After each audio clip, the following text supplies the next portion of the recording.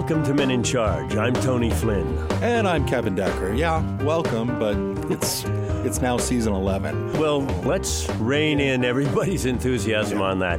This is episode 1 of season 11, which we want to call the vestigial season. Yeah. Kevin, explain our rationale right after you give us this episode title. Yeah, so the episode title is Nobody Knows the Trouble We've Caused. And we're not about to tell you the trouble we've caused. It'll be up to you to find out. But we're proud of it. You may consider this season to be trouble to your ears because we put a lot of work into season 10. That's a big anniversary number, right? It's the one that gets anniversary. Yeah, it is. But nothing good happens at 11. In fact, bad things happen on 11, it seems like. No, they don't. Say that. I think the 11 crowd is going to be a little cross. Well, I mean, they need to realize their place. When you're a kid, you hit the 2-decimal age group. The 11th, nobody cares. Yep. In fact, that was when I started growing smaller than all the other kids. Usually, kids just grow more recalcitrant and unpleasant at that time period because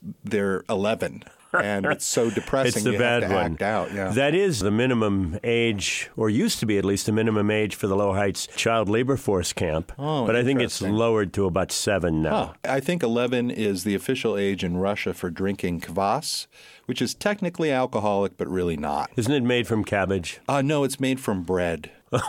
It's basically light beer made out of bread. That's strange. I think they should make it from cabbage. I think they should make alcoholic bread. I think that would be a great idea.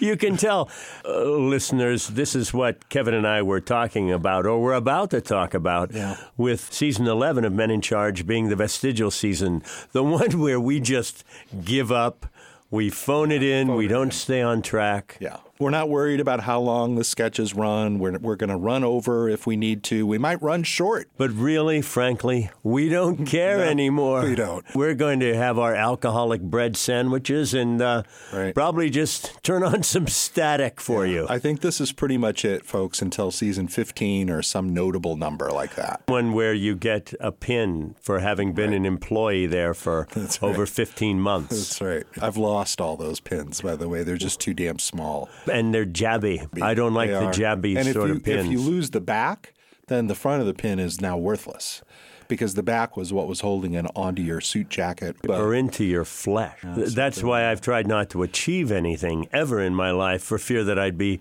given a pin. Yeah, you don't want a pin. Fewer punctures from my lack of achievement. Yeah. Well, Kevin, we are contractually required to at least make some lackadaisical reference to our segments for this Can we just episode. There will just be some segments. There will be. But we like to locate the listener to provide some level of preparation, indifferent preparation. Yeah. It's sort of like, why change your underwear kind of preparation. Right. But we're going to go ahead out of habit. What's first, Kevin? First, we have, ironically, Chapter 11 of Emily Wellingtonford. That's not ironic. It's coincidental. Okay, well, let's just keep that it's both ironic and No, it's merely coincidental. Okay, all right. I literally thought it was ironic. Yes, Sorry. You did literally think that. Yes, I did. Anything that happens literally happens, yeah. So this is interesting because the saga of this mine owner and usurer from Canada, Emily Wellingtonford, is now well into double digits. What happens in this episode? Well, as we'll recall, Archie Christensen fled captivity and, clad only in a sheet, found refuge in the All-Canadian Womenhood Club, which ends up to be exactly where Emily Wellingtonford is driving her new protege, the singer Pandora Belladonna. What's going to happen? There will be a collision of wills, and Archie, of course, is nailed under the floor. May I also say that this sketch has outlived one of the things that it was originally made to make fun of, which is Rob Ford, the mayor. The crazy mayor. Jackass, yeah, that's right. Now, apparently, he's on a steamer to Indonesia, and it keeps circling in the Pacific Ocean. But we're still on the air, and Emily Wellingtonford is still around. So, Rob Ford, we win, you lost. Next, we have Dangerous Cousins-in-Law 3. That's right. So what's the caper this time, Tony? Well, if you recall, the dangerous cousins-in-law and their unfortunate Uber passenger have decided to kidnap a bunch of mall Santas. Parking is hard to find at the mall, but they run into a very helpful Sheriff Coors when they accidentally discharge a firearm. Yep, he's always around when that sort of thing happens. He cares more than we do, that's for sure. And then last, but certainly not least, we have a return to the world of writer Ann Porter's RV Rapture. This is chapter 4 in that saga.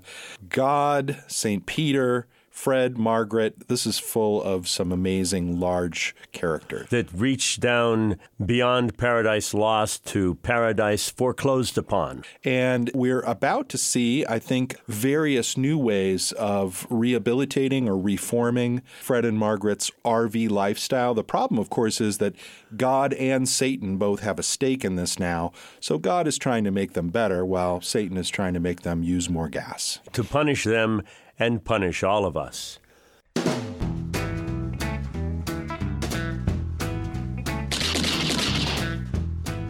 And now it's time for Emily Wellingtonford, Canadian mine owner and usurer. Tonight's episode, The Search for Archie. The time, 1927. The place, 6 p.m., where Emily Wellingtonford, Canadian mine owner and usurer, a youngish widow pining for the husband she never knew, rules the bustling mining town of Coronach, Saskatchewan, with a smooth, silky fist. The occasion for the place and the time is that Emily Wellingtonford has begun to bring the excitement of exotic Edmonton to Coronach, having converted one of her ballrooms to a nightclub and importing entertainment from the farthest corners of Lower Saskatchewan. Her latest acquisition is the brilliant singer from Lockjaw, Pandora Belladonna. Meanwhile, Emily is shocked to discover that Archie Christensen, her paramour/captive, has escaped, dropping from a balustrade and fleeing through a November storm. After sending her elderly and infirm servant, Mrs. Wepford, out in the storm in search of Archie, Emily and Pandora head off to a gathering of the All-Canadian Womanhood Club, where, quite accidentally, Archie has found shelter in the very bosom of that building. I love this time of year, don't you, Pandora? It's so violent and threatening. Well, Mrs. Wellingtonford, it's not my favorite exactly. Well, here we are at last. That's strange. When we were driving up, the lights were on, and now they're off. What can that be about? It's always open on 6 o'clock on whatever day this is. Pandora, be a dear and rap smartly on the clubhouse door. I don't want to disturb the silky sheen of my knuckles. Well, frankly, Mrs. Wellingtonford, I'd like to keep my knuckles smooth and intact, too. Oh, Pandora, you and I are so much alike. That's what I love about you. Now, do as you're told or I'll have you arrested. Yes, Mrs. Wellingtonford. No one's here. The meeting's canceled. Everyone's gone home. Hide Archie. Put him under the floorboards. Charlotte, is that you? What nonsense. I didn't cancel the meeting, so the meeting goes on. It's the evening of my monthly address to all Canadian womanhood. Open this door immediately. You may be the president, Mrs. Wellingtonford, but I'm the chairwoman. I canceled the meeting. I only made you chairwoman, Charlotte, because I find your husband adorable. Now, open the door. I can't. It's stuck. Can't you use some of the dynamite we keep on hand for just such a purpose? Sure, but we're all out of dynamite. May I, Mrs. Wellingtonford? I am getting soaked out here. It's very bad for my voice. Be my guest, Pandora. Nicely done, Pandora. I'll have Charlotte send you the bill for the door. Wow. You're as strong as you're remarkably tall. I'm a singer. What's that hammering? A couple of floorboards popped up, warped. November weather.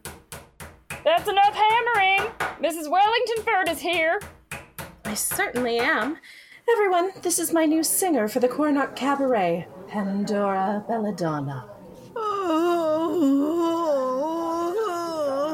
I'd know that moaning anywhere. Wepford, what are you doing shivering in a heap under all those blankets? Didn't I tell you to go find Archie? Yes, Mrs. Wellingtonford. And didn't I explicitly tell you to search the mountains and the rivers? Yes, Mrs. Wellingtonford. In Wepford's defense, we did find her in the river. Well, then, Wepford, if you're finished searching the river, perhaps it's time to search the mountains? Yes, Mrs. Welling. She's passed out again. Maybe she should wait until her body temperature gets up closer to normal. She'll last longer. Very well. But Wepford, if you start getting a fever, I want you to be out in the cooling November rain immediately. Also, don't forget the mine shafts. They'll be nice and cold, too. Now, before I begin my monthly address, we have a crisis. As you have surmised from Wepford's moaning, Archie Christensen, the bold young miner who cuts a fine figure in his miner's garb and sets a-tremble the hearts of all Canadian womanhood, whether unmarried, married, single but looking, or recently widowed, has vanished. If we did find Archie, Mrs. Wellingtonford, you could be sure that we'd trap him good. I'd make him a sandwich myself. And who might you be, you strange, bedraggled creature?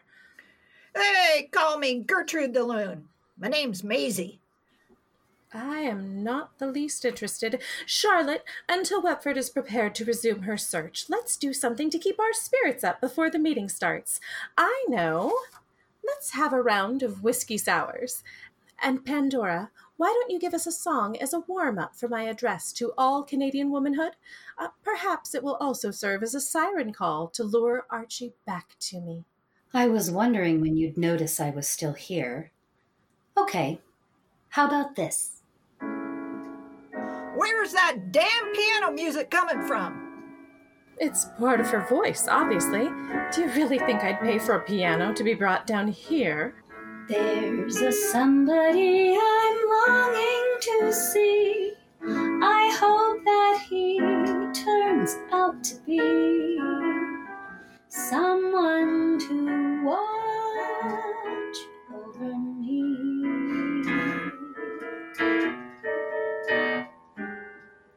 I'm a little lamb who's lost in the wood. I know I could always to one who will watch over me. Although he may not be the man some girls think of as handsome, to my heart he carries the key.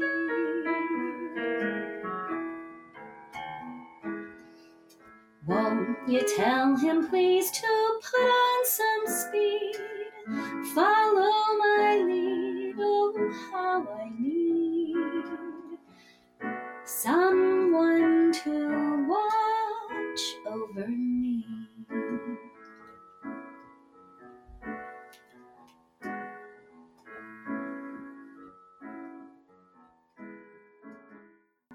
That's all the time we have now for Emily Wellingtonford, Canadian mine owner and usurer.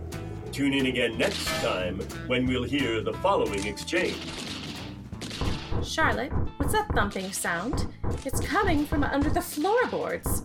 It's just rats. So close to the river. You mean there are rats under there with Archie? I thought it was just a couple of badgers.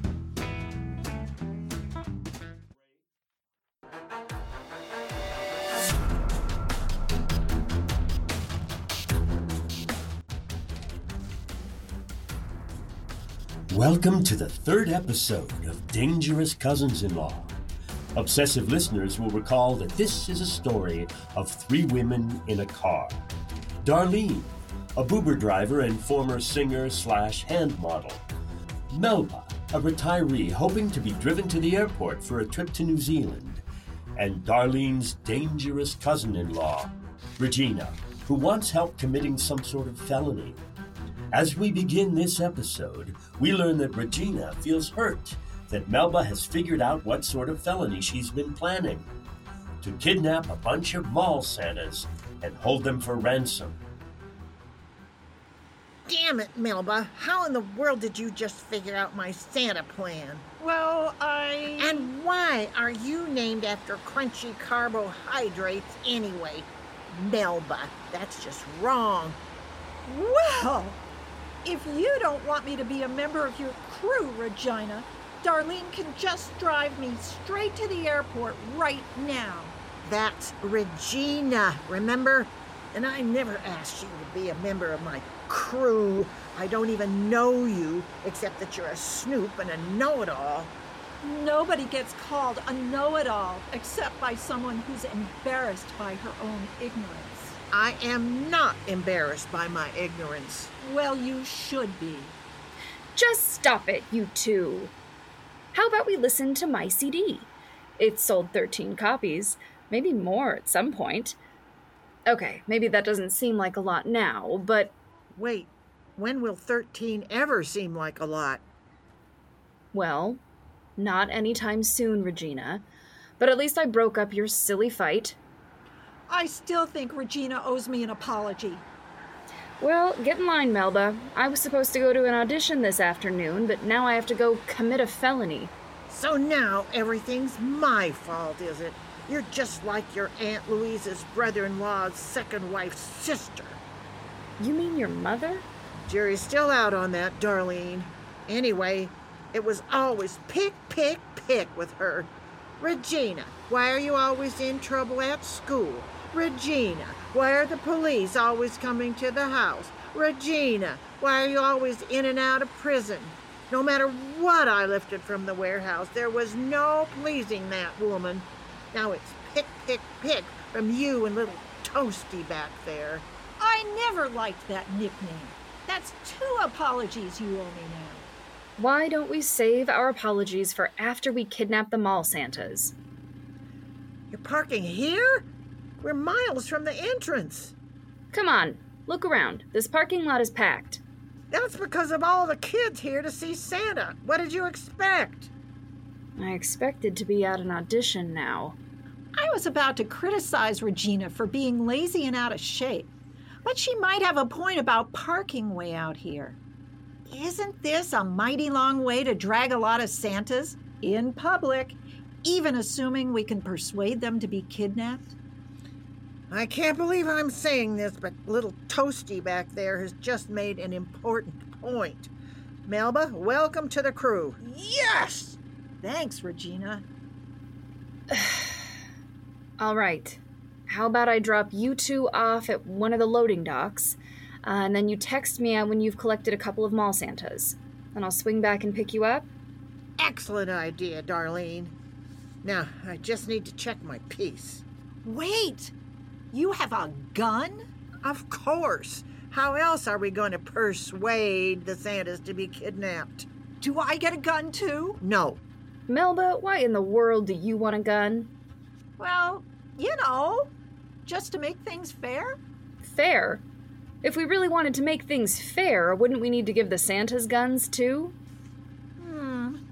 I guess so, but that seems impractical somehow. What I mean is, if we're arrested and I don't have a gun, I'll only be charged as an accessory. Wouldn't that make me seem weak in front of the other cons in the big house? They don't call it the big house anymore. They call it in stir. At least let me look at the gun.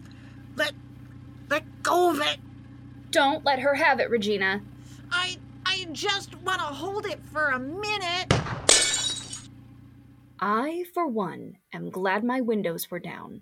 That guy's windshield not so lucky. Not my fault. I just wanted to hold the gun for a minute. Maybe aim it at something? Afternoon, ladies.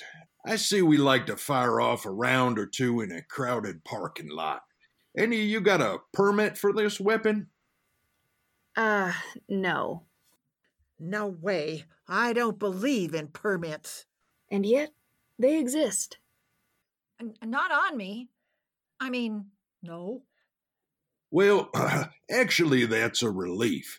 I'd have to look 'em up in the database, file a report, blah, blah, blah. Bad enough I gotta ticket that guy for his busted windshield. Thing is, I just don't want you to draw a crowd, see? Gunfire tends to do that. And then I end up on the local news, and my sergeant yells at me for embarrassing the entire department yet again. So how's about if you both just agree to share the weapon? Maybe pass it back and forth to each other every couple of minutes, okay? Okay. Alrighty then. Now have a nice day and stay safe.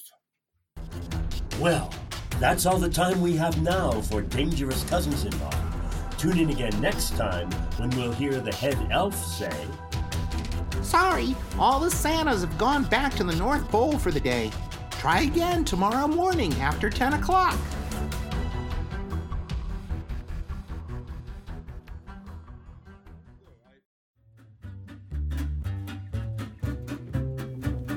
Hello, this Adres Onopoulos, time-traveling Greek soldier. Men in charge, reason why Trojan War actually fought.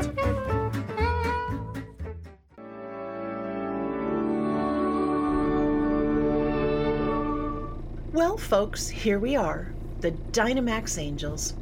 That's right, we may not have wings, but we do have a terrific RV. The Dynamax Force HD, with cherry wood cabinets and coordinating window treatments. Fred, that's my husband, and I have died and gone to, well, not heaven exactly. It's hell, Margaret. Come on, Fred. At night, we have to park on the shores of Satan's Lake of Fire. What about the late-night demon parties, the sulfur smell, those awkward parking spaces? If we'd given up our RV when St. Peter told us to, then we wouldn't be in this fix. How much of a fix is it really?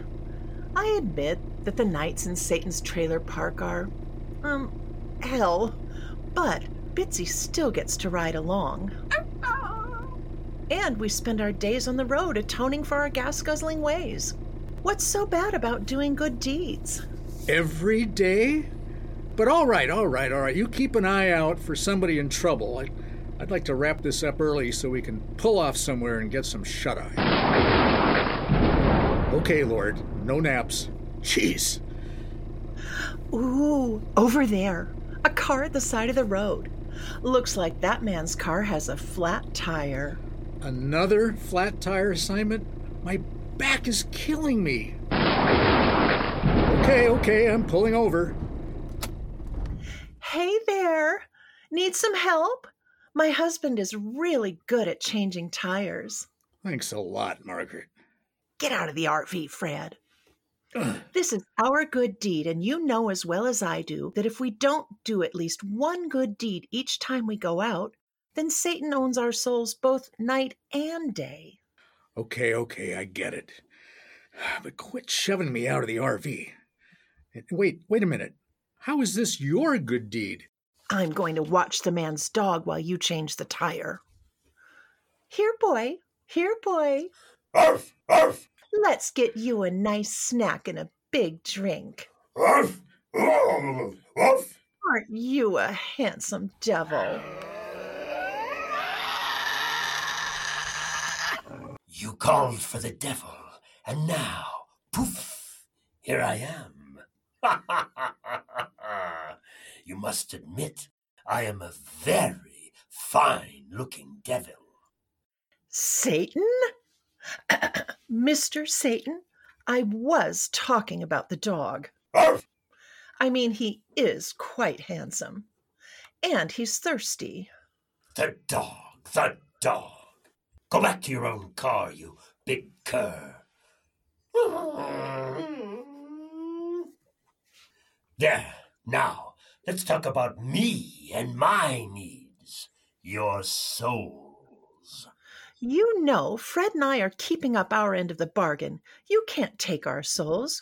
We've been doing good deeds every day. The damned bargain. I don't like keeping bargains. Isn't that the truth?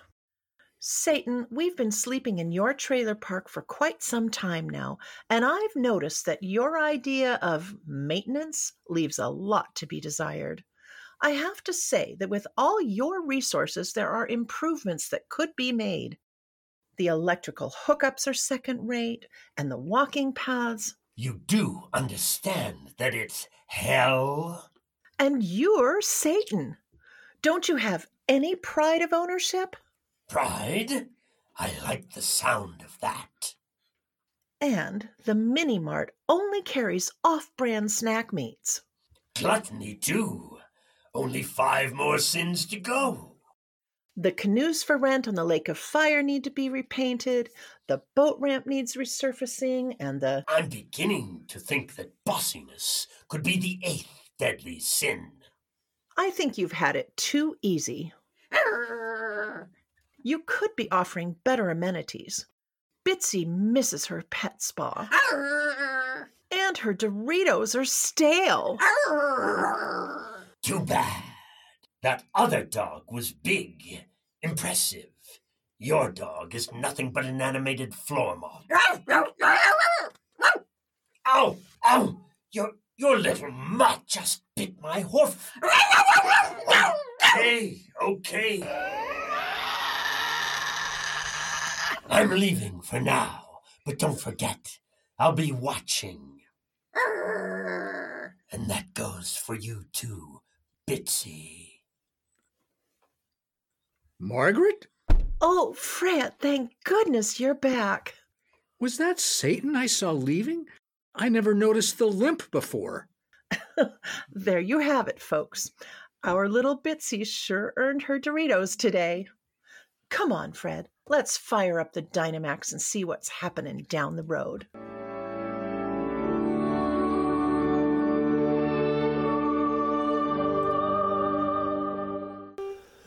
Tony, it's time to thank our cast. Why don't I do that?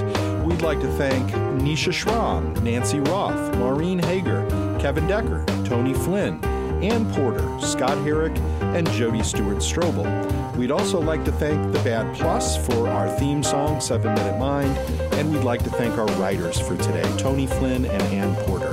And we also can't leave without oozing gratitude over the people that, you can see they've made gargoyles of them in front of the station. Terry Boyce, Vern Wyndham, Nisha Schramm, Nancy Roth, Savannah Asti, and the man who knew where all the bodies were buried, but then forgot, Brian Lindsay.